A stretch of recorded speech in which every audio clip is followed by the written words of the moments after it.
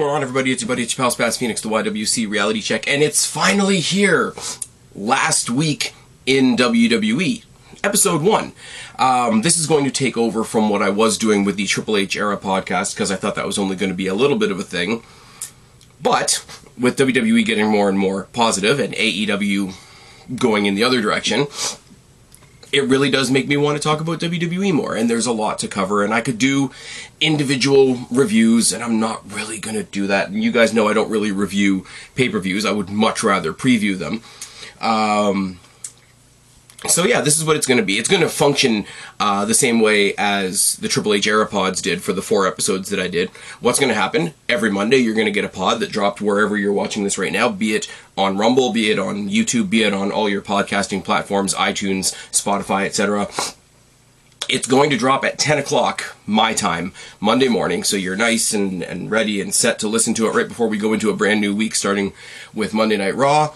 And then we're going to go from there. We're going to go over Raw. We're going to go over SmackDown. I'm going to say right now, this week we have 2 pay-per-views to talk about, and we have NXT to talk about.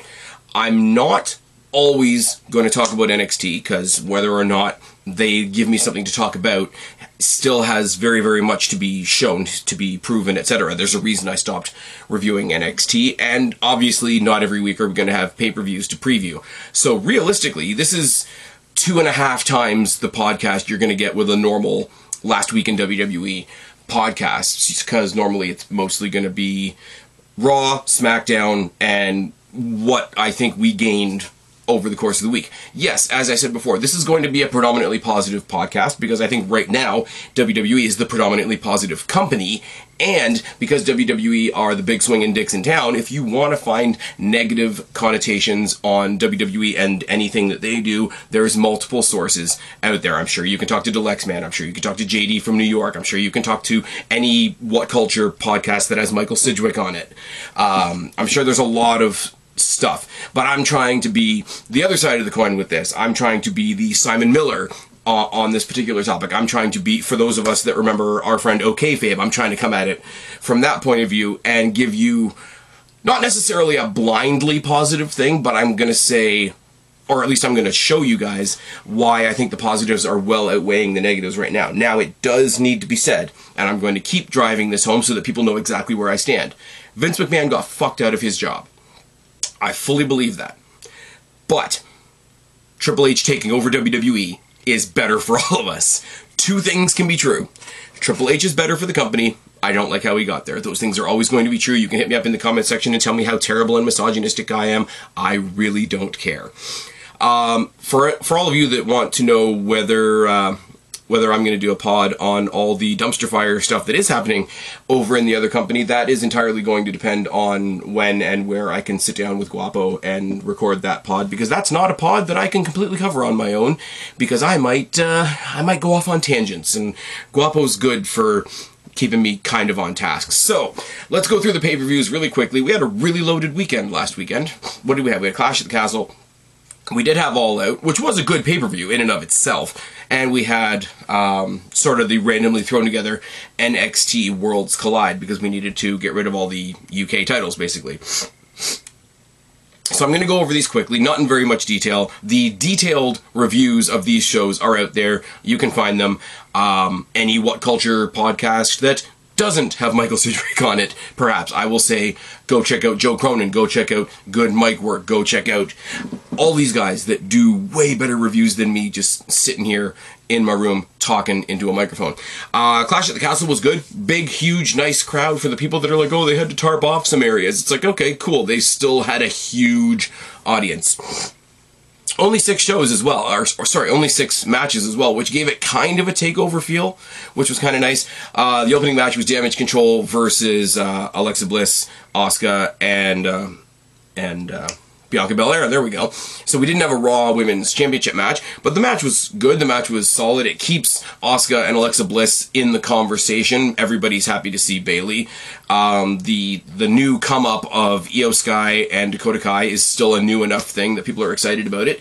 And no way, shape, or form in Wales was Bayley going to be considered a heel. Ever. The reaction for her was absolutely fantastic. The match itself got time because there was only 6 matches on the show. Everybody got time. And we got the we got the result that we needed. Bianca Belair did not need to win this because she's the champion, but it's a tag team match, and she's facing a bunch of dastardly heels doing dastardly heel stuff. Bayley gets the pin over the champion, and they get their momentum back after these same three people cost them the women's tag team championships. We're going to talk about those later on. Bayley gets the pin, sets up her versus Bianca Belair, which I've heard two mixed things. If you're listening to this on Monday morning, either we're getting Bianca Belair versus Bayley this week on Raw, or we're getting it at Extreme Rules. I'm not entirely sure which is which, but that's fine. It is what it is. Great opening match, got everybody going. There was a six-man tag on the pre-show that was just kind of thrown together. I think it was it Theory and it was Theory and the Alpha Academy versus Street Profits and Madcap Moss. Madcap Moss is weirdly over. Like, they haven't really defined who he is, but he is weirdly over. Next match was probably the match of the night, I'm not gonna lie. It was one of the most... Okay, now that we have different people in charge, we can get different types of matches, and these particular people can have their particular kinds of matches. It was Gunther versus Sheamus. I do think it's cool, and I may talk about this later when we get on to SmackDown as well. Sheamus is a workhorse of the company, which is an overused cliche. He's always been a respected guy, but he's never been presented in a more respectful, prominent way than he has been in the past couple of weeks. And him having this group with Ridge Holland and Butch, and yes, we still roll our eyes at the Butch thing, but hopefully that's changing soon too, it's making him this heel that's likable, and he's going up against Gunther and his guys who are more heels, so they're situational babyface for the night. So that was kind of fun. Imperium, Ludwig Kaiser goes out to make his big announcement, and we think he's about to introduce Gunther, and he introduces Giovanni Vici, which is, of course, Fabian Eichner, and Imperium is complete, which is awesome. And I mean, basically it balanced out the two sides. Each one of these guys had two bits of backup. I mean, either one of these teams could go up against Roman Reigns and the Usos, but we'll talk about that later. These guys, and I said it in my preview, but I didn't give it the premature credit that it deserved. These guys beat the fuck out of each other. Sheamus, and yes, I'm going to use another cliche, Sheamus looked like absolutely beat up hamburger at the end of this match, to the point where he got the respectful losers playoff. Every now and then when you really want to let the audience have the moment to give their respect to the guy that didn't win the match, they get a chance to play their music and let the audience do their thing. And they did that here, and it was really heartfelt, and it was all these guys that are from, that side of the world. My geography sucks, so I'm not even going to try. But why is my pop-ups popping up on my phone while I'm trying to do a video? That's not cool at all. I will say, the only downside to this is nobody thought Sheamus was winning this. So it was kind of like a really, really, really popular choice going up against The Undertaker when The Undertaker still had the streak. Should have been CM Punk that took that streak, but I mean, nobody knows how to use CM Punk. That's fine. Moving on. Really, really cool match. Really, really nice, big, gigantic crowd to introduce Giovanni Vinci in front of one less body on NXT, but... 2/3 of his group went up. It's kind of like back in the day when we were doing call-ups and they did the Women's Revolution thing and they brought up the 3 teams of 3 and it was very strange. And of the 4 horsewomen in NXT, you had one that was left behind in Bayley. So when Gunther and Ludwig Kaiser, fuck it, Walter and Marcel Barthel, when they went up and Fabian Eichner stayed in NXT, it was sort of like, the little kid on Simpsons, wait for me, I've got tiny legs, hey, I'm here now. So that was kind of cool. Even if you don't really like Imperium, and I get it, they've been hit and miss in their presentation. They were presented great in NXT UK, but nobody watched NXT UK. They came to NXT 2.0, and what they were didn't fit in NXT 2.0. And then they came to the main roster, and all the names are different. We don't really need to worry about that, but the group themselves are back together. And as a trio, which we're going to talk about later, they are pretty imposing, even if they're not your cup of tea, which is fine. Liv Morgan defeated Shayna Baszler. And it wasn't just, Shayna Baszler slipped on a banana peel and Liv Morgan fucked off. I mean, she kind of did, but she kind of was presented in a way that was like, okay, you're a submission person. And they showed her Oh, what was it? Oh yeah, she was training with Matt Riddle, who makes 100%. I mean, the two of them are two fun characters. They're two likable characters. You can believe that they would hang out together, even if that's not actually true. But also in the sense that Matt Riddle is an MMA person. Shayna Baszler is an MMA person. That would make sense. Hey, give me a leg up on what I can expect from this. And Liv put a lot of submission stuff into her game, and she just, you know, only takes 3 seconds to retain a title, and it is what it is. It sucks in the sense that we thought Baszler was finally going to get her payoff. In my preview, I had said, hey, I love Liv Morgan. I love that she got to have her happy moment, but Baszler's been waiting a long time for hers. Let's get her with the belt on. Let's get her in there with Rousey. Let's get her with Ripley. Let's get her with Becky, etc., etc. Not just yet. We'll talk about what's happening more when we get to SmackDown. Edge and Ray versus what the hell are they called? Judgment Day. There we go. Very, very, very good match. Really liked it. Love the little touch of Edge coming out with a luchador mask. That was great. Them basically ignoring Dominic throughout the entire match was a nice touch. The psychology was there. Rhea Ripley on the outside just toying with Dominic just leaves it open for way too much, like, less than PG comedy that they're never actually going to do. Somebody said on Twitter they're going to recreate the live sex celebration, except it's going to be Rhea pegging Dominic, and I'm like, that's really wrong, but it's also really funny, and it kept us up with the end as well, because Dominic tripped, I think it was Finn Balor, which led to the 619 and the spear and the babyfaces getting the win. Rey Mysterio doesn't know that his son helped him. He goes and celebrates with Edge, sort of leaves Dominic in the corner. Dominic absolutely boots Edge in the dick, loses his shoe in the process, and then clotheslines the hell out of his dad. Now everybody was saying, you know, oh, he's going to do the electric chair and he's going to drop him with the electric chair, but he just did this clothesline instead, which is funny for two reasons. A, because it's a kid doing it to his dad. B, because the kid is so much bigger than his dad, and it looked like it caved in Ray's chest. And apparently this was I didn't bother to go back and look, so you'll have to excuse me, but apparently this is a callback to how and when Eddie Guerrero turned on Rey Mysterio back in the day. Now you see Dominic Mysterio, he's getting he was getting a little bit of the mullet, he's got a little bit of the shady mustache goatee thing going on, so there's a lot of tribute-esque things going on there, and I'm just like, this is fucking good. What killed it for me, though, what absolutely killed it for me was the camera pan to the corner where Judgment Day, who've just been beaten, who've lost, you know, Damian Priest, Finn Balor, Rhea Ripley, have the most evil smiles on their face, and they're just cackling their asses off, and that made it so much better. Moving on to things that we've been waiting for a little bit. Rollins defeated Riddle in a really, really badass match. I'm glad we waited for this, to be quite honest. Built a little bit more story between the two. Matt Riddle got his name back. Isn't that nice? So Matt Riddle is Matt Riddle again. Rollins defeats Matt Riddle when Matt Riddle gets, you know, overexcited, over-frustrated, goes for a chair, smacks it into the table instead. Seth Rollins takes advantage and gets the win, the reaction of which we're going to talk about later on. But it's so good because the entire time Seth Rollins is like been mentally fucking with him, and we finally gotten he's fucked with him so much that we finally have a serious, not so stoner Matt Riddle, and they did all this stuff with, oh, your family's fucked up, and oh, Becky wears the pants, and all that kind of stuff. So, you know, okay, these funny guys that are two funny guys are putting the funny aside and they're being serious for a second. Yes, that works. It's fine. It's cool, whatever. But Rollins defeating Matt Riddle. Rollins, despite the goofy character, whether you like his goofy character or not, has been taking a lot of L's. He needed a win. People love Riddle.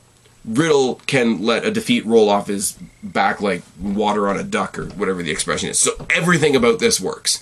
Everything about this works, makes you want to see a rematch. We know we've got Extreme Rules around the corner. He's got a chair in his hand. Hey, what the hell? Why not have a chairs match? Hey, let's go. Roman versus Drew. Now, I said in my preview, and this is not just me going like, hey, go back and listen to my preview, because that's pointless now, but I said there's so many different things, so many different people that could get involved with this, that's more interesting than the match itself. But there was no Sami, there was no Usos, because they were taken out by Drew on that pre-recorded SmackDown. There was no Kevin Owens, which was sort of me pulling at strings anyway. There's only the beginning of a thread of that story. Karrion Kross and Scarlett were in the audience. They provided a distraction at one point, but that's about it. Austin Theory, who also got his name back, good for him. Nice stuff. Nice to have people with their full names. He came down and tried to cash in again, and he got knocked out by Tyson Fury, and I laughed a lot. So the match went on. Drew actually got a spear in and went for the pin, and the referee, I love when they do this, not that somebody randomly runs in and decks somebody or whatever, but somebody sort of like slowly, quietly just pulls the referee out, and it's not that somebody has stopped the pin, it's that somebody has stopped the referee from counting the pin.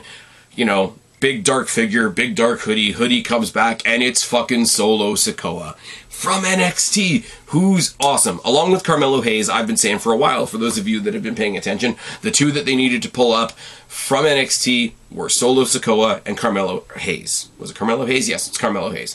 Solo Sikoa being right here, being basically there in place of the Usos and Sami Zayn. So he's worth 3 people in the eyes of Roman Reigns. Was a nice, neat little thing. It's a proper call-up with a proper reaction in a big match scenario. But also, you have used the main event of this big stadium show, so treat it like a WrestleMania, treat it like a SummerSlam, to introduce this person from NXT. And that's a whole lot better than just... here's a video package, he'll be here in a couple of weeks. I thought that was fucking great. Watching him walk out of without the Usos, without Sami Zayn, without anybody else, watching him walk up the aisle, sort of, not literally, but metaphorically, like arm in arm with Roman Reigns. Roman Reigns sort of giving the invisible nod to this brand new character. Roman Reigns, the guy that basically reigns over WWE, pun definitely intended, was a big shot in the arm. And immediately, even if you have no idea who this guy is, it says, take a look at who this guy is. Now, what they did after the match, again, the crowd getting a lot of chances to show their love and respect for Drew McIntyre and what he's done tonight, and, sort of homecoming, even though it's not really a homecoming. And then what was supposed to be only for the crowd, but somebody just left the camera on, was him doing all the karaoke with Tyson Fury and all that kind of thing. I don't really care. Like, oh, he's supposed to be sad because he lost. But I'm like, yeah, but also he's in front of like 60, 70,000 people on his side of the planet at least, with a huge celebrity like Tyson Fury, if you give a shit about Tyson Fury. And, they're having a good time. And story-wise, yes, the character of Drew McIntyre should be pissed, should be heartbroken, whatever. The actual human being behind Drew McIntyre should be able to celebrate with the crowd base that is this happy to see him win, lose, or draw. So I get why people are against that being part of the show, but also you need to get a real problem, in my opinion. Switching gears now, in the words of Michael Cole, we're going to switch over to Worlds Collide. Now, Worlds Collide was not nearly as grandiose because it's in the 2.0 dome or whatever they're calling that place, and it was a very thrown together show. It was a NXT UK is going away, so let's do a show to commemorate that, which is fine. And we brought in some people from Raw, we brought in some people from SmackDown, we brought in all 3 champions, sorry, I guess I should say all 4 champions from NXT UK to get those titles unified and whatever, basically to get the belts off of the UK people. So it was just a really sort of, if this was a regular Tuesday episode of NXT, it would have been a really highly elevated episode of NXT. As a pay-per-view, does it fit right after Worlds Collide, which was gigantic, at least in its scope? Probably not, but it was a lot of fun. It was a midday show leading up into All Out. I think everybody on both sides of the argument between WWE and AEW was looking more forward to All Out, which is fair enough. And this is sort of like an appetizer, so to speak. Sort of they're doing some wrestling in the middle of the day. Let's see how that goes. Let's kill some time with this. And as far as that goes, they knocked it out of the park. They started it with Carmelo Hayes versus Ricochet. And it was for the North American Championship. I don't think anybody... I thought for those of you, again, that saw my preview, I thought they could have done some really creative things. Maybe have Ricochet hold the title temporarily, use that as a way of bringing Carmelo up to the main roster, have a little bit more back and forth between the main roster and NXT.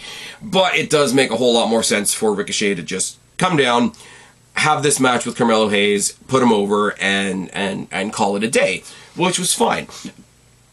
What we got out of this, take the title out of the equation for a second, I will make the argument for you, not including All Out, but as far as WWE product goes, this was the match of the weekend. I wish this match had been added to Clash at the Castle, because this match in front of that size of crowd would have been fucking phenomenal. Carmelo Hayes is a star. Trick Williams is a star. That act could come up to Raw or SmackDown. He could lose his title and follow Ricochet to SmackDown and just keep it going, and I'd be absolutely fine with that. But he does get to look good. Ricochet gets to look like the Ricochet that we know. The one that did the leap and bound and landed on the rampway face-to-face with the Kitty Diddler Velveteen Dream. That Ricochet was back in this match, and for Carmelo Hayes to beat that Ricochet was huge. I loved this match. I watched this match 4 times again after the thing was over, because I was trying to not do the old breakdown like I used to, but like, how did that happen? How did this happen? I mean, Trick Williams gets involved a bit at the end to give Carmelo the win, but you want to keep these guys as evenly as possible, because Carmelo Hayes is going to be on the main roster eventually, and you want this guy to be as even as possible with somebody like a Rick. You want him to have an already existing feud that he can walk into once he gets to the main roster, because that could be a gateway for, like, can you imagine Carmelo Hayes, Trick Williams taking on Balor and Priest, for example? Can you imagine them going after the tag title? Can you imagine those two going against the Usos? Carmelo Hayes and either of the Usos in a solo match, Trick Williams playing the heavy. It could be very, very, very cool. Very productive use of Ricochet. It goes hand in hand with what I've been saying about SmackDown for a while now, where they've been featuring him prominently on SmackDown, and now we're going to double down on that by not only featuring him prominently in his own right, but we also see him as a guy that can elevate other guys. I think Ricochet is getting a bigger shot in the arm than most people realize, and god damn does he deserve it.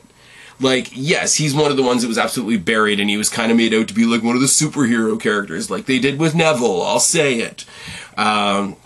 But he's getting his flowers now, and he's going to make something out of this feud that he has going on right now with Corbin. Whatever the next iteration of Corbin is, whatever the rumors are with Ricochet and Baron Corbin now being apparently managed by JBL, which I don't mind in the slightest. I know there are weird people out there that don't like JBL because, oh my god, he dares to have a different opinion than me, or he dares to be on a different side of the political spectrum than me, therefore he must be bad and he's never allowed to have a job again. Those people can fuck all the way off. Whatever he does as far as heel work will be great. Whatever he passes on in heel work to Baron Corbin, who is also underrated in his own right. Yes, Corbin is an absolute pro wrestling dork, but he does everything they hand him. And he throws himself into everything they hand. Remember when he lost it? Remember when he lost all his money and he was poor and he was all like unshaven and he was playing this like down in the dumps character that still thought the world owed him something? That was good. And then he won the lottery, became Happy Corbin. I'm with a lot of people. I would love to see the old black and gold NXT like Lone Wolf iteration of Baron Corbin, but I don't think you can rewind that far, to be completely honest. I don't think he'll ever be taken that seriously, because we will know that he has the Happy Corbin and the corporate Corbin and the general manager Corbin in him. And if he tries to grow his hair back, that's just going to be a bit funny, I'm not going to lie. The Unified NXT Championship. This match was a mess. I could have done without this match. I'm not going to lie. Brooks Jensen and Josh Briggs versus Diamond Mine versus Gallus versus Pretty Deadly. Messy pile of people match. Earlier on in the night, we had seen that Roddy Strong had been taken out by somebody, and we thought it was, one of the Creed brothers, but it wasn't. We'll talk about that later. It gets down to Pretty Deadly and the Creeds, and Damon Kemp turns on the Creeds, and we find out that it's him that took out Roddy, and Pretty Deadly are your tag team champions. Yay. everybody got their shit in, so to speak. It wasn't a bad match by any stretch of the imagination, but they overcomplicated a concept that didn't really need to be. The only reason this became a four-way is because both the NXT and the NXT UK titles were held by NXT tag teams, and they had to write themselves a way around that to make it an amalgamation or a unification type match. And I get that, I understand that, and I do like the inclusion of Gallus. A lot of people shit on Gallus, I don't really get it, but it didn't hit. It didn't hit. It did what it was supposed to do. They put the titles on Pretty Deadly, which is fine, I suppose. They're caricatures, and that's what NXT 2.0 is made out of. Kacy Catanzaro and Kayden Carter defeated Nikki, ASH, and Doudrop from Raw. A lot of people, including myself, thought that they were going to use their comeback to NXT as an excuse to take them back to being Piper Niven and Nikki Cross. They didn't do that. It was a perfectly fine exhibition match. Kacy Catanzaro and Kayden Carter are an amazing team that I would love to see more of. I would love to see them on the main roster, I'm not going to lie. But they retain their titles after a run-in from Toxic Attraction, and the only positive that I can pull from that is that must mean Gigi Dolan, who was taken out a couple weeks ago with a concussion issue, must be cleared and okay to wrestle again, and that's okay. Real life is more important. So their involvement in the end of this match, in the physical sense, tells me, okay, if she's going out there getting involved in a tag team brawl, obviously, whatever, either she didn't have a concussion, or the concussion she had wasn't very bad, or she's recovered, or whatever the, okay, you're cleared now is. As we recall, they were called in at the last minute to replace Zoe Stark and... I'm going to forget now. Oh, Zoe Stark and Nikita Lyons, who were put in the main roster women's tag team tournament because one was injured and the other one couldn't come to Canada because weird vaccine laws suck. But it meant that Toxic Attraction was involved, and then they weren't, and then they did the Last Chance Battle Royal, and that made the end of that tournament a little bit messy, I'm not going to lie. But, as I say, getting back to my original point, Catanzaro and Carter had a really good... yeah, I know her name's Chance, but whatever. They had a really good exhibition. They got to defend their titles. Nikki Ash and Doudrop are on a bit of a weird streak right now because they lost out on the Tag Team Championship Tournament on the main roster, and then they had an exhibition match against the new champions, and then they lost, and now they've fought these champions, and they've lost. It's not a very positive momentum thing for them, but in order for somebody to win, somebody else has to lose, and that's where it went. And above all else, Gigi Dolan seems to be ring ready again, which is great. Mandy Rose defeated Blair Davenport and Meiko Satomura. As I said in the preview, I don't know very much about Meiko Satomura. I loved watching her in this match. There's an old school element to everything that she does, for a good reason. Blair Davenport doesn't exactly look like she's lost in the ring, and Mandy Rose, as I will always say, is incredibly underrated for stereotypical other reasons that we don't need to get into in this pod. I will say, Rose defeating both of them and becoming the undisputed NXT Women's Champion is going to wind up all the right people, so it's all good on that front. And then Bron Breakker and Tyler Bate just had a really good, respectful babyface versus babyface powerhouse match. The thing near the end of this match really, it exemplified why I was excited to see somebody like a Tyler Bate be put in a position to elevate somebody like Bron Breakker. As when he's coming off the ropes and he does that sort of weird bounce against the ropes where he lowers his head and he sort of hits the ropes with his shoulders and comes back. I think it's usually a lariat of some description, but he did that, and he basically bounced himself into Bron Breakker's spear, and then went on Ziggler style to sell that spear like he was a fucking wet rag doll. And that's where not only have you made Bron Breakker look like a young kid that has studied tape and knows what that setup means and is able to read what you've done. I've read your playbook, I've seen your videos, I know what that means, I can do it. And here's what I have in response, and here's Tyler Bate reacting in response to what he's done in response. I hope that makes sense. But they come out at the end, ridiculous respect between the two of them. At the end, he puts the belts on each one of Bron Breakker's shoulders. I wouldn't go quite as far into hyperbole as calling it a passing of the torch moment, but it was really nice. He looked like he was happy to do it. I don't know what Tyler Bate's doing from here, but I don't think he needed to be I think he cemented his place on his brand, because his brand is the one that's dying.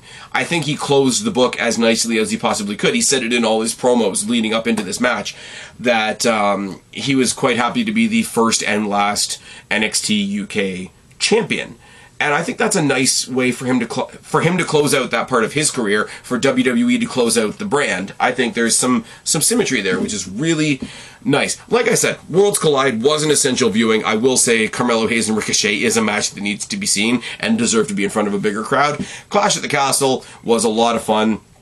People are getting hung up on weird things like, oh, they don't like Damage Control's new music. Damage Control was actually solidified with the faction name of Damage Control. As I say, Giovanni Vinci coming to the main roster, Solo Sikoa coming to the main roster, and what that means going forward, we're going to get into momentarily. But that was the weekend, and then nothing else happened on Sunday night, did it? So we can skip right over Sunday night, because Sunday night nothing happened. It was boring. It was regular. It was fine. We don't need to worry about it. We go over to Monday Night Raw. Edge opens the show with basically a why Dominic why speech. He calls him out, and he gets Ray instead, and Ray's making the plea for his boy. Ripley introduces the new Dominic Mysterio. He comes out looking all goth, and her promo that was basically like, you can't help but see him as your little boy, but I've made him into a man. And I'm just like, you're asking for all the weird shit that people are writing online about this. You really, really are. Balor and Priest joined them eventually. They put a big beat down on Edge. They basically, I don't remember if they Pillmanized his leg or if they just went to the back of the knee with the chair. And on the outside, Dominic and Ripley beat up Ray while Ray tries to come back and help his friend. And it's terrible and it's horrible. And oh my God, what are we going to do now? I've lost my son. I've lost my friend. It's all very dramatic. Let's drastically switch gears to a Fatal 4-Way #1 contendership match for the WWE Unified Tag Team Championships with the New Day, Alpha Academy, Los Lotharios, and the Street Profits. Now, before we get to what actually happened, let me tell you how my brain works. I'm like, okay, Roman Reigns is untouchable. The Bloodline, by virtue of being attached to him, is kind of untouchable. And the Usos are the tag team in the WWE. So you look at them. Alpha Academy and Los Lotharios are comedy teams. They are not going to be anything to the Usos. Street Profits and New Day, on the other side of the coin, are great rivals for the Usos, but we've seen those matches a bunch of times. Usos, Street Profits, New Day. We've seen every combination of those three teams, with every combination of the New Day, considering that they're a trio. A lot of trios, a lot of factions in WWE. How are we ever going to keep track? But I was like, you couldn't help but roll your eyes at this. And you're like, oh, I can't help but care. And the Usos are probably sitting in the back just saying, oh, I guess that's what we're doing at Extreme Rules. But no! The match goes on for a little bit, and Braun Strowman returns. And it's one of those things where, is he the guy I'm most excited to see come back? Not really. Like, he's a spectacle. He's your Big Show, your Omos, your Kane, your Lance Archer, your Paul White, your whoever. He's the big guy that stands there. Oh, you're Dabba-Kato, or whatever his name is. General Aziz. Although he's gone back to NXT now, and I don't know what they're calling him. It could be, Commander Puffy Pants, for all I know. He's just the big guy that comes out and does big guy stuff. Earlier on in the night, we saw Miz and Ciampa come in, and there was a tipped-over car. And we thought that was going to be because of Dexter Lumis fucking with him. No, it's just, it was a precursor to Braun Strowman coming back, because flipping cars, specifically flipping cars involving the Miz, is something that Braun Strowman does. But Braun Strowman comes down and kills everybody. Because of course he does. You can take any, other than Otis. I'm not going to be stray into hyperbole. But you could take any 2 or 3 of the other people in this match, and they maybe equal one Braun Strowman. Makes me laugh a little bit, because now you've got Scarlett, you've got Karrion Kross, and you've got Braun Strowman. How many more members? We'll eventually look over to the elite side of things and see who else we can steal after we steal Cody Rhodes. But how many other people are they going to take from Control Your Narrative? Because, nobody's paying attention to Control Your Narrative. Well, we just started off with 2 of them. If we get EC3 back in WWE, that would be great, because then I can go back to calling the matches like I used to call in NXT. He hit the 1%er, he is the 1%er for the 1, 2, 3, because I'm that corny. Strowman kills everybody, and everybody online loses their shit. Oh my god, they're killing the tag team division. Okay. First of all, there's a lot more tag teams in WWE than just these 4. We'll get to that later. But also, which one of these 4 did you want to see in a competitive match with the Usos? Submit your answers down in the box below. You know, send them off to the typical address. Braun Strowman's back. As I said, I'm not the most excited to see him, but it is the pop to have him back. Somebody like a Drew McIntyre, who, when he climbs back up to getting himself another title shot, the last rung of that ladder will be like, oh, I'll knock off Braun Strowman in a quick series of 3 matches before I go back to the title. He'll be that kind of character. Raquel and Aaliyah defend against Nikki and Doudrop, and a top rope. Sorry. I can't read my writing. A top rope bomb on Doudrop by Raquel in the middle of the match was really impressive, and they win.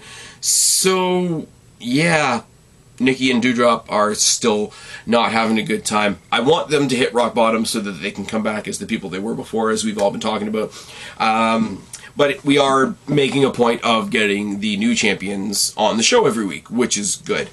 I would say, because of the criticism that Aaliyah is getting, and, you know, the big push for this team is clearly behind Raquel, because even in the makeup of the matches, it's a whole lot of Aaliyah gets her ass kicked and Raquel saves the day. So they're not pushing a team, they're pushing Raquel. It wouldn't hurt them to get a couple of, you know, developmental or local enhancement talents and just have them have a couple of squash matches. So that way you're keeping them nice and strong and in everybody's mind without burying the limited tag team roster that you have. Now, there's a story cooking over on SmackDown that I would love to see, and if Ronda Rousey doesn't get herself a singles title shot, and if Shayna Baszler doesn't get herself a singles title shot, who's gonna fuck with Shayna Baszler and Ronda Rousey as a tag team? Anyways, we got Austin Theory, who, like I said before, let's celebrate. Let's give him a little, let's give him a golf clap and a pat on the back and say, hey, you got your first name back. That's awesome. He comes out. He's really selling the jaw from Tyson Fury, which is really cool. He talks about his failed cash-in, says he's still going to end Roman Reigns. He gets cut off by Kevin Owens. They have a bit of a promo battle. Owens talks about, you know, if it wasn't for Jey Uso and Paul Heyman, he would have had his title off of Roman Reigns 16 months ago, and he wouldn't be celebrating 2 years as, you know, the unified champion, which he really isn't. He's only been the unified champion for about 4 years, but, you know, WWE math never really makes sense. Theory in this keeps on misspeaking. He keeps on calling pay-per-views by the wrong names, keeps on calling people by the wrong names, and he's selling it every time he grabs his jaw because he's selling it like he's been knocked loopy. So anything he says that's wrong is because, you know, Tyson Fury knocked the sense right out of his head. They end up having a match. Obviously, there's a point in the match where he takes Owens down, back of the head first, into the edge of the steel steps. The way it was shot was great. The way Owens took it was great. The way Theory delivered it was great. It looked like it would have knocked somebody out. And I'm not straying into hyperbole here. I know it's fake. I'm, you know, as old as I am, we don't need to get into that. I don't think wrestling is real, but some people, specifically people like Kevin Owens, do a really fucking good job of making it look real. Obviously, Owens gets the win. It is a very tacit way of keeping Roman Reigns in everybody's mind, even when he's not around, because you've got Owens, who's making his case for getting in line for a title shot. We got Theory, who's got the briefcase, who's tried twice to cash in on it. And as I've said before, you're building a long list of people that want their shot at Roman. And what does that do? That builds the value of the belts. This company's belts actually mean something. That's all I'm saying. Damage Control come out, they cut a quick promo, they make it nice and quick and dirty. They announce that next week there's the rematch of the finals of the tournament between Aaliyah, Raquel, Io Sky, and Dakota Kai for those tag team titles. Pretty sure they're going to win this time. They're going to take advantage of the inexperience of Aaliyah. I'm predicting that right now. And the return that we're all dreading is going to happen, and then I'm going to be a little bit sad. Bianca comes out with a bunch of "you didn't really beat me" nonsense. It took you and you and you to beat me. And it's like, yeah, but you had 2 partners as well, so that argument doesn't really work, they're going to fight probably at Extreme Rules, and that's absolutely fine. Because coming out of Extreme Rules, if Damage Control is the female version of the Bloodline and they walk out with all the belts, it's all good. You could if Toxic Attraction still had the tag team titles in NXT, you could have WWE versus NXT, and it would be Damage Control versus Toxic Attraction for all the belts. But that moment has passed us by. In the back, we see Gargano talking about how happy he is to be back. Austin Theory is walking through. He's pissed off because he's just lost to Kevin Owens. He's still selling the jaw. He says, "You're not really Johnny Wrestling because you haven't wrestled yet." And he says, "Oh, right now you're Johnny Talking." He says, "Well, you know, if you hadn't interrupted me, I was about to say that I'm making my in-ring debut next week." So Johnny Wrestling next week is making his debut after about 9 months of inaction, which is an exciting thing to begin with. So what do we think is going to happen? What I'm predicting is going to happen, because I'm not looking at the website right now and the flashcards right now, I'm predicting we get Johnny Gargano versus a jobber, Johnny Gargano versus random talent number 5, put him in there with somebody like a Drew Gulak or a local enhancement talent, and there'll be a run-in by Austin Theory. They'll have a little bit of a brawl. They'll announce something for Extreme Rules, and that'll be something awesome to look forward to at Extreme Rules. Nice, concise, to the point. It's all good. Ray's in the back. He offers an open challenge to anybody in the Judgment Day. I love whenever they say anybody in the Judgment Day, because as far as Rey Mysterio putting a challenge out, like, they're not going to book him versus Rhea Ripley, even though that would be fucking hilarious. It's going to be either him and Balor or him and Priest. So anybody in the Judgment Day, either one of you. You two guys, any one of you. Eventually we get...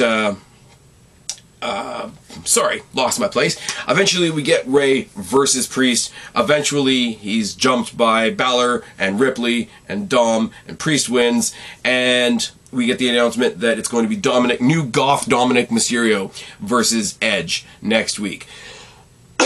Excuse me. We see some after... what do you want to call it? WWE.com exclusives from after Clash at the Castle. Riddle wants a rematch. Obviously, Rollins is celebrating his win, and he won't give him a rematch because he's on to bigger things. Again, going to what I said before, what does he mean by bigger things? He probably wants to get back close to Roman again. There's another person to add to the list. You've got Drew, you've got Theory, you've got Kevin Owens, you've got Roman Reigns. These are all really, I mean, we've seen all of them, except for Theory, because that's more of a joke. But they're all matches I wouldn't mind seeing again. Kevin Owens versus Roman Reigns? Yes. Seth Rollins versus Roman Reigns? Yes. Austin Theory versus Roman Reigns? Sure, why not? It'll be hilarious. The rumor going around that they're going to have Austin Theory somehow lose his Money in the Bank briefcase to Johnny Gargano is kind of hilarious.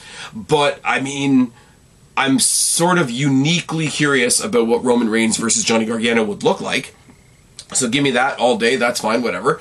And then our main event is Miz versus Lashley in a US title cage match.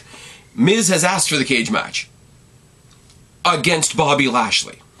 So that's smart. He tries to square it away as if he's in a cage match, all he has to do is worry about the match and not worry about Dexter Lumis. But as Bobby Lashley very rightfully points out, it's like, yeah, but you're still in a cage with me. And it's like, yeah, and he's got a bit of plot armor because it's Bobby Lashley.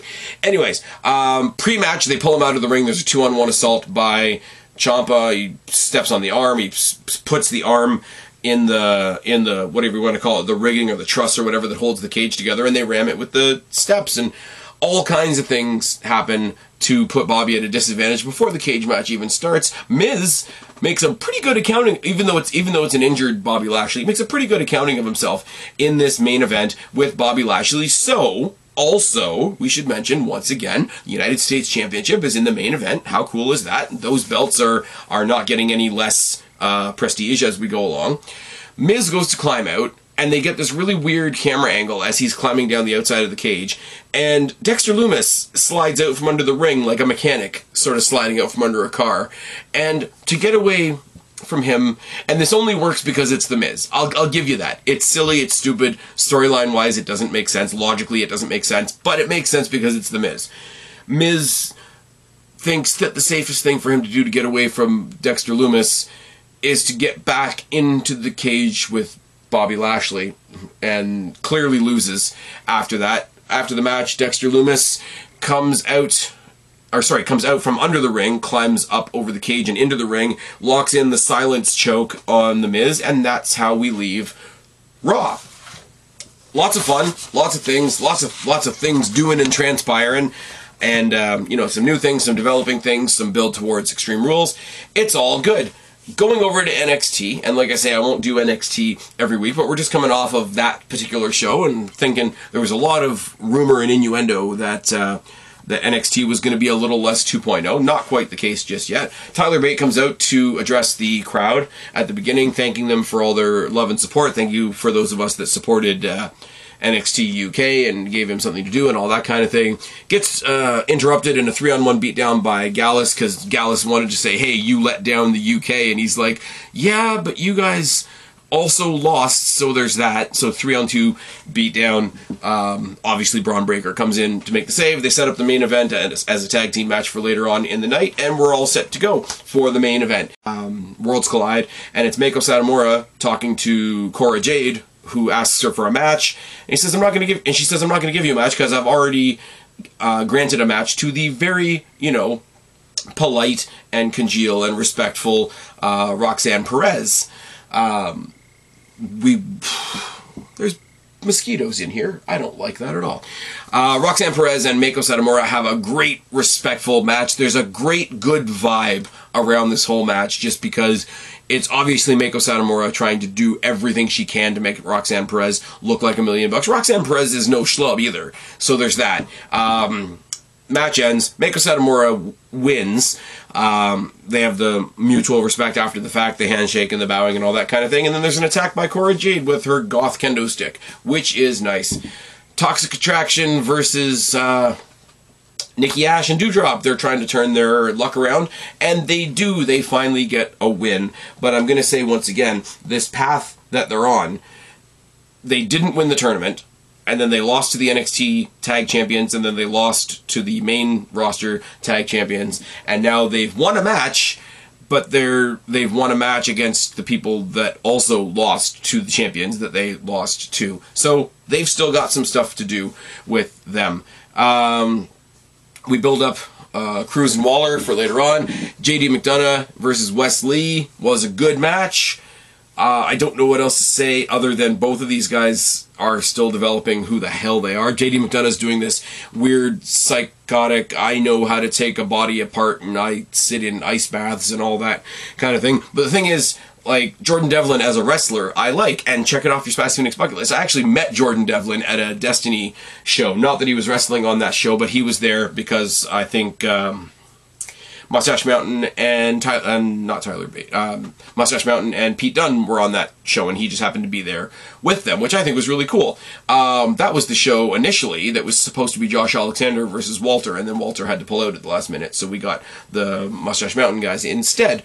Anyways, and Wes Lee is missing his tag team partner still, because his tag team partner got fucked over by the way the world is. I'll just leave it at that. So I'm a huge fan of Wes Lee. I think he's fantastic in the ring, but I think he's still finding his feet as a guy not looking to the corner for that tag, if that makes any sense at all. We've got Pretty Deadly, who've been walking around over the course of the evening. Everybody's snickering at them and saying, you only really have those tag team titles because Damon Kemp turned on his team and whatever. Tony D and Stax are running a cafe. They're serving frappe lattes or some other bullshit, and, coffee gets thrown around, and it's very backstage character, not wrestling stuff. Vic and Wade Barrett announced that next week is the 1-year anniversary of 2.0. That's really depressing. Moving on. Ricochet takes on Trick Williams. Ricochet gets the win. Carmelo Hayes is on commentary. It's all good. And the Creeds get a rematch next week for the undisputed NXT Tag Team Championships, which is fine. Nathan Frazier and Axiom, who I predicted for the Worlds Collide show, were having a 2 out of 3 falls match. I was completely wrong. They are having a best of 3 series starting tonight. I can't really say anything other than, for two guys that I don't know, wicked, amazing, acrobatic, high-flying, match. If you want me to be perfectly honest, I didn't even write down who won. All I know is we're going to see these guys fight at least once, possibly twice more, and I can't complain about that because, yeah, wicked high-flying stuff. Breaker and Bate obviously defeat Gallus because you've got you've got the one guy that holds both belts and the other guy that used to hold one of the belts taking on the guys with no belts. And they're, they don't treat Gallus like main eventers. They just came over to this brand like 3 weeks ago. So that's fine. So they get the win. This is all set up so that we have a moment at the end of the night for JD McDonough to attack Tyler Bate out of nowhere. Which means we're going to get a reprisal of what was a pretty good feud in NXT UK, which is Jordan Devlin versus Tyler Bate, which is awesome. Did we do a whole lot of unneeded hoopla to get there? Did we throw Gallus in the mix just to get beat? Did we throw Braun Breaker in there just so Bate could have a tag team partner because we don't have Trent Seven anymore? Not going there. Not going there. So we took the long road to get there, but ultimately we've got a new feud for Tyler Bate. Now that he doesn't have the titles anymore, Braun Breaker is going on as their unified NXT champion, and everybody's kind of doing okay. NXT, like I say, won't be covering it every week. This is mostly going to be a Raw and SmackDown show. If something big happens on NXT, we can deal with that as we go. Switching gears over to SmackDown, and I've been talking for way too long, so if I sound like I'm dragging on, I really do apologize. If you've listened this far, put it down in the comment section below, because I'd be surprised if you guys want me to ramble on for this long. I'm covering 5 shows on a podcast where I plan to typically only be covering 2 or 3. Bear with me. You're bearing with me so far. If you're still listening, I appreciate you. I love you. And this is the first episode, so why not make it big? SmackDown. We won't have Pat McAfee for a while because he's doing football stuff. He's been all over social media letting everybody know I'm not done with WWE. I still love you guys. I will be back. Michael Cole on Raw saying, there's going to be a seat for Pat McAfee when he's done with the football stuff and he gets back here. And in the meantime, we get Graves, which is cool. I like this only because everybody was speculating, oh my god, who are they going to do? They're going to get in like guest commentators, or they're going to put a wrestler in there every week and whatever. And that would be fine. It would be okay. It would be a lot of fun. But the minute you do that, you make the show about who's on commentary. And commentary makes a show, don't get me wrong, but you don't want to make your show about who's on commentary. Remember when they had heel Michael Cole for a while, and he was taking more focus than the actual wrestlers in the ring? How bad was that? So you take a voice that everybody's already familiar with, that they already listened to for 3 hours on a Monday, put him on SmackDown on a Friday. Things aren't that different. It doesn't take away from the show, and the show can just move on. You took a part out from here, you slot in another part from over here, and you just carry on. So the fact that it wasn't a huge surprise or a huge exciting announcement is the better choice in this regard. I don't know if you guys are going to agree with me on that, and that's fine. We can agree to disagree, but that's where I find on that. We start off nice and big. Full force, 3-on-3, Imperium versus the Brawlin' Brutes. Everybody in this match feels a little bit more like themselves. Like I said, Gunther is starting to feel more like Walter. Butch is starting to feel way more like Pete Dunne. The groups as a whole, like Imperium as a group, feel like Imperium. They did the first little bit of the Imperium music and then switched it into Gunther's new music. I don't like that. That's not great. But they're back to having them in black. They had Walter coming out in that weird red stuff for a while, and that didn't quite work. So they've scaled it back. They've gone back to what clearly works. It's Imperium 2.0, I guess, because all 3 of them have the different names now, but that's something that they're going to deal with. I mean, the people that had half names for a while now are back to having full names, so let's at least be happy about that. Pete Dunne going back to doing his trademark joint manipulation, breaking the finger stuff, just made me a happy guy, and that makes me a very weird person. Like I said, Pete Dunne in proper NXT, Pete Dunne in NXT UK, and yes, check it out. Your Spice Phoenix bucket list, sit in front row at the Destiny shows when Pete Dunne was the Destiny World Champion. Pete Dunne doing his small, subtle joint manipulation stuff is so fucking good. Until he tried to do it to Gunther, and Gunther caved in his chest and knocked the soul out of him. Now, Imperium are the newer group. The Brawling Brutes have been a group for a while. Imperium in full force has only existed for a week. Made sense that they got the win here, which is really, really cool. The Usos come out to introduce the new bloodline. I was about to say the new Us. That doesn't work.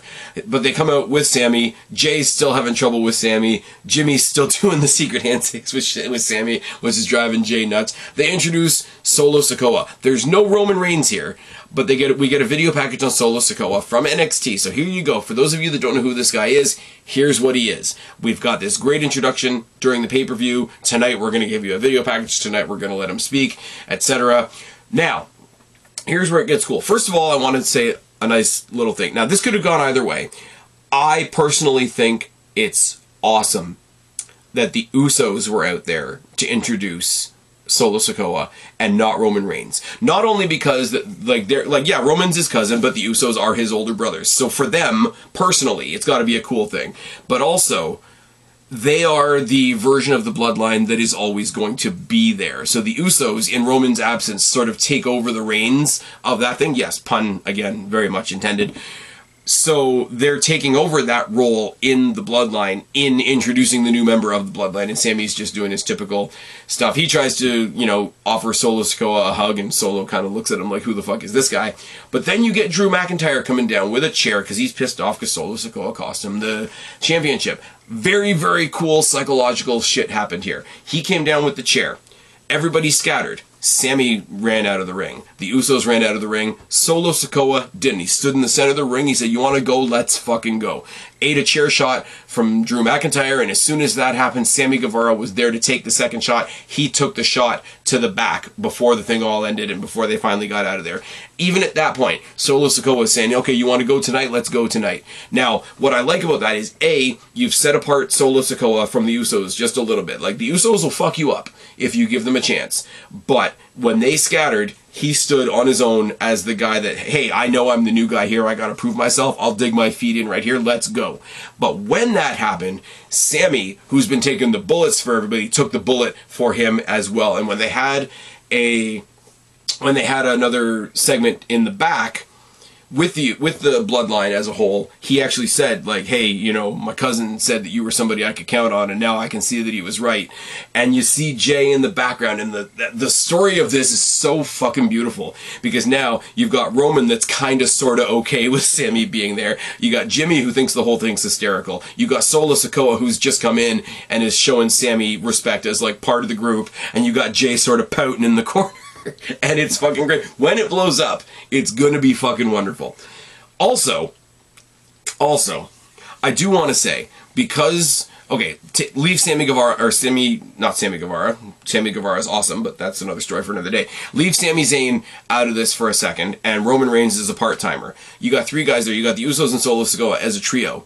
Tell me you don't want to see them as a trio going up against the Brawling Brutes. Tell me you don't want to see them as a trio going up against Imperium. Tell me you don't want to see them as a trio going up against, who hasn't come up from NXT just yet, but we know that they're coming?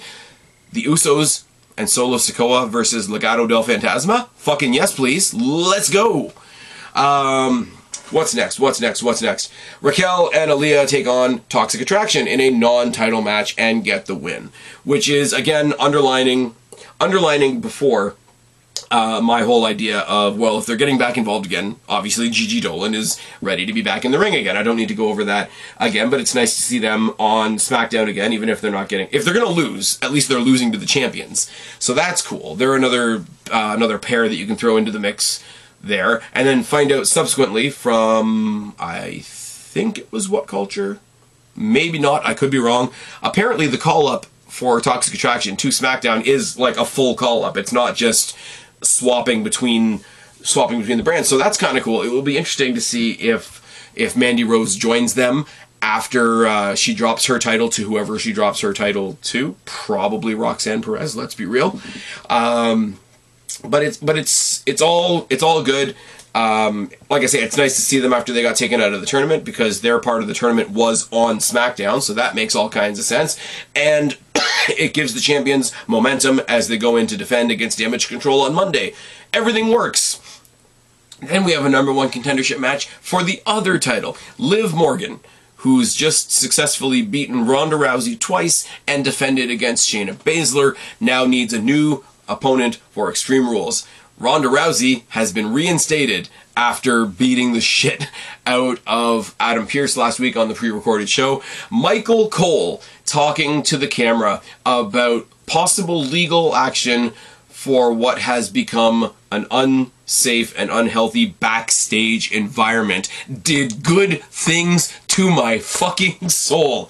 Because yes, WWE flying, AEW dying, it's good. It's really, really good. So we got a fatal five-way match. Elimination. Xia Li, Sonya Deville, Natalya, returning Lacey Evans, who's again back out of nowhere, and Ronda Rousey. I love how Lacey Evans is still a heel. She goes back, she runs down the rampway during her entrance like she's gonna high-five somebody and then smacks her own ass.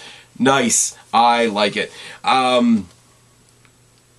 Where's my notes? Where's my notes? Ronda and Sonya take out the other three, and then it's down to the two of them. And for about 20 or 30 seconds, we got a preview of another rivalry that I would like to see at some point, because when we talk about the MMA folks, we talk about Brock Lesnar, we talk about Matt Riddle, because he gets his first name back, which is awesome. We talk about Ronda Rousey, we talk about Shayna Baszler. We always forget about Sonya Deville, who's also got the MMA background. So anytime you get to see her with Ronda, like we did tonight, or on this week's SmackDown, or if we get a chance to see her with Shayna Baszler in a serious feud, not using her as backup because she's like a weird authority figure, is going to be a lot of fun. Give me more of that. But Ronda taps out Sonya because, of course, she does. And Ronda is going to go on to Extreme Rules to face Liv Morgan. Now, if they want to keep on going with the Liv Morgan acknowledging that her opponents are MMA people, she beat Ronda Rousey twice. She beat Shayna Baszler after getting MMA advice from Matt Riddle. This has to be a cage match, right? Like like Extreme Rules is basically like, here's the pay-per-view of gimmicks, right? So this has to be a cage match. So the way I see it going, at least in the initial stages, because Ronda also talked with Shayna Baszler in the back and said, you know, hey, you're putting on a brave face, but I know you're kind of pissed off that you lost on the weekend. I know you're pissed off that I've got the shot now. You know, when you're ready to buck up and take this place over, you go ahead and let me know. Like, she's really egging her on. So if we get a situation where Liv Morgan defeats Ronda Rousey again because Shayna Baszler comes in and takes out Rousey because Baszler's sick of Ronda Rousey's shit, and that means that Liv can go this direction with her championship and those two can go in the other direction because them just fighting on their own is enough of a story, that would be fantastic for SmackDown. But because I've just said it, now it's not going to happen. We got some character stuff, some right out of 2.0 stuff coming up next with an 8-person tag with the Maximum Male Models and Los Lotharios taking on Hit Row and the Street Profits. I mean, the babyfaces win. There's a distraction on the outside when Maxine Dupri and B-Fab get into an argument. One of them comes through the ropes and boots Max Dupri in the head, and that distraction leads to the babyfaces winning. There is a rumor going around that Maxine Dupri is going to take on Maximum Male Models, and Max Dupri is going to go back to being LA Knight. Yeah! So if we do that, then that's really good. I mean, I'm not spending very much time on this, but it was what it was. Maximum Male Models are characters. Los Lotharios are characters. Hit Row are characters. And the Street Profits are lending a bit of their actual tag team title history cred to this 8-person tag.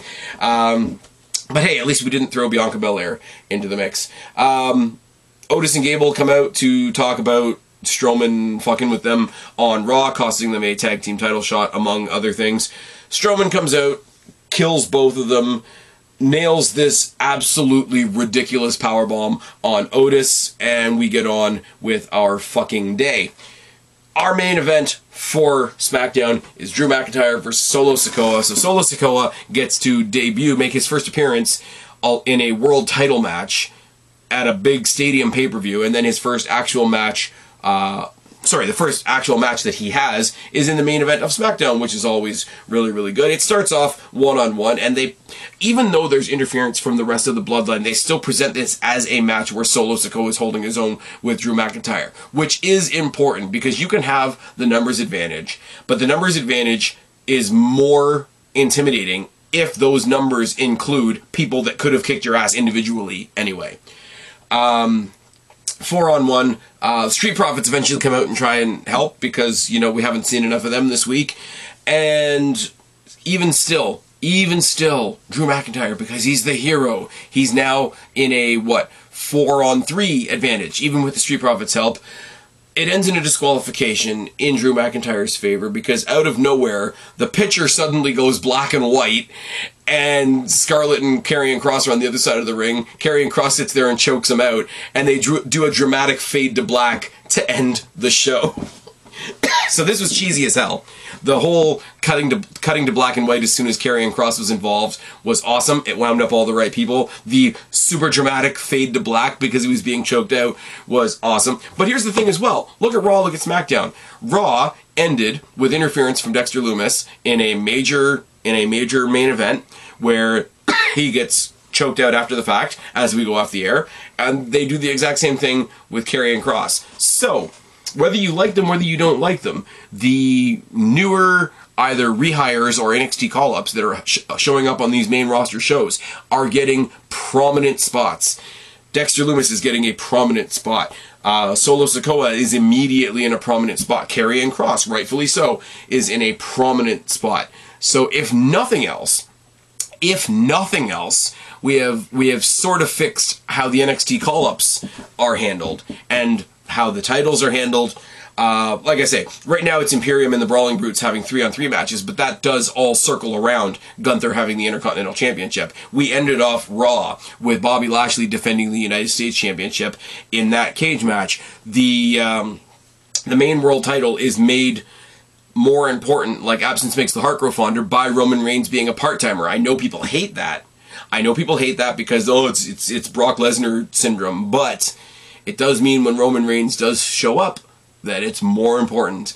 We are building our women's feuds. We have Ronda Rousey versus Liv, with Shayna Baszler just kind of on the sidelines. We have Bianca Belair versus Bayley, and Bayley's got her group behind her. We do have tag teams that are fighting and scratching and clawing to get a shot at the Usos, but good luck with that one.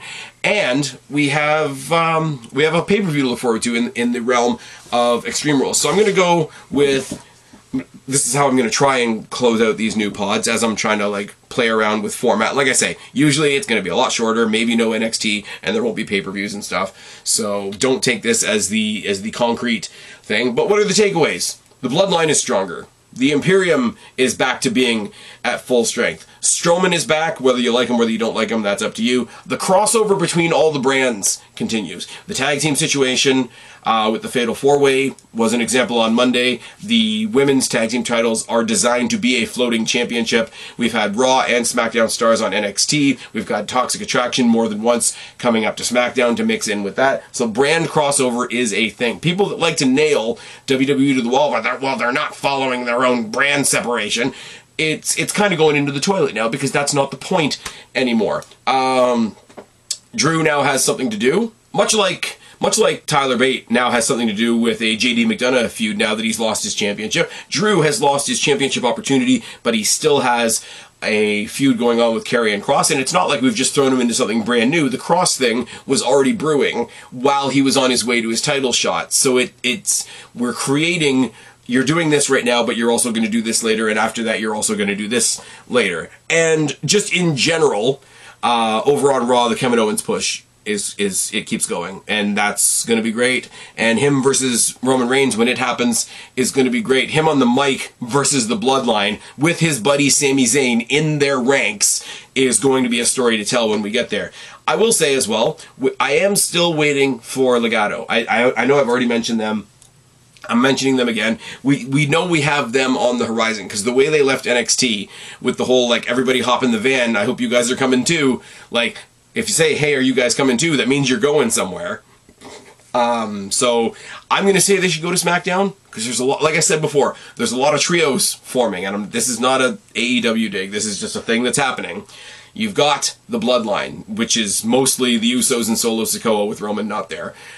You've got Imperium at full strength. You've got the Brawling Brutes. You've got, like I say, Legado when they get there. You've got any number of like, hey, here's a tag team plus me that you could throw together. You know, you get add one more person to the Judgment Day, and you could do that whole thing. And I mean, if they came in with Elektra Lopez and they started feuding with Hit Row again, you could get Elektra Lopez versus B-Fab, and that would be just fine by me.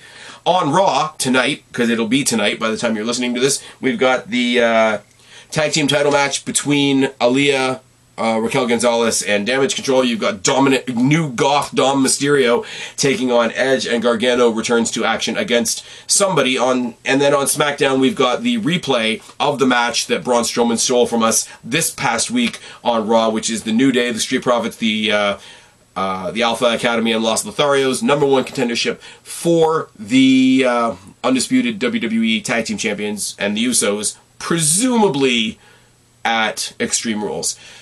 That's it. That's all. This is the very first episode, the very long-winded first episode of WWE Last Week. Let me know what you guys think down in the box below. Please keep in mind that it's usually going to be a lot shorter. I've been Spaz, your YWC Reality Check. Subscribe up there, talk down there, start a conversation. Keep all these conversations going. Don't be a stranger.